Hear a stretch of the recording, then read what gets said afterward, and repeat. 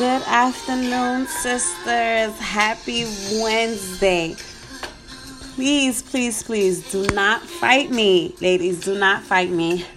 I have been under the weather lately, and I know that you all were looking to tune in for the sisterhood episode of the Good Sister podcast. And I promise I am working on it. I have not been able to complete it as I would want. I really, really want to give you ladies some quality stuff.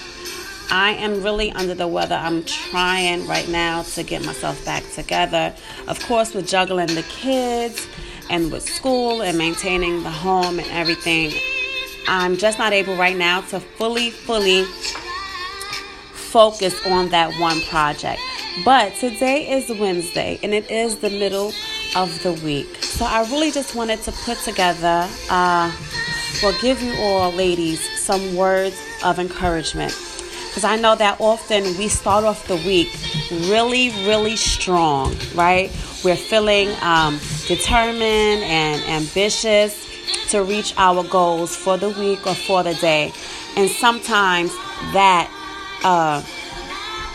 adrenaline, dies down. And, life takes over with getting the kids to school, with work, with maintaining our relationships. And sometimes we overwork ourselves. By the time the middle of the week comes, Wednesday, we're all tapped out, right? And we have not really done all that we've wanted to do. And that even applies to me, right? Because sometimes we overcompensate ourselves or try to overcompensate ourselves for certain things. But I really just want to tell you that you are doing a great job. I see you all. You are pushing through. Keep pushing through. Keep holding on. Do not give up. And if you do fall off, it's okay. You can pick yourself back up, right? You can pick yourself back up because there are energies that want to discourage us, that are getting our thoughts and tell us, you know what? Look, I'm already over it. I already tapped out. I don't even want to move on no more. But you must, right? I have to give you ladies, you sisters, this episode. And with all the things that I have going on, sometimes I feel like I want to tap out. But you know what? No. I have a duty. I have a service to you ladies to keep you inspired, to keep you motivated, to keep going. And I may not be giving you the sisterhood episode today, right at this minute, but I have got the strength.